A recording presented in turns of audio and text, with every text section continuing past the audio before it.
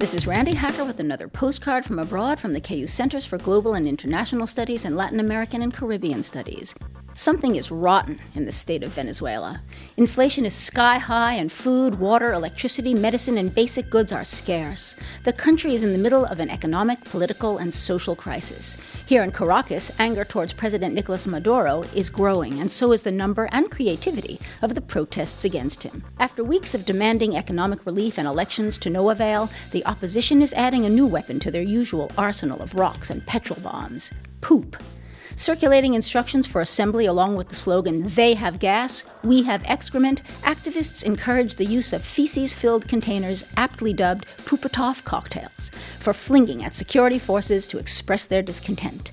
That's one way to send a message that the current situation stinks. With thanks to Danika Swanson for this text from the KU Center for Global and International Studies, this is Randi Hacker. Wish you were here.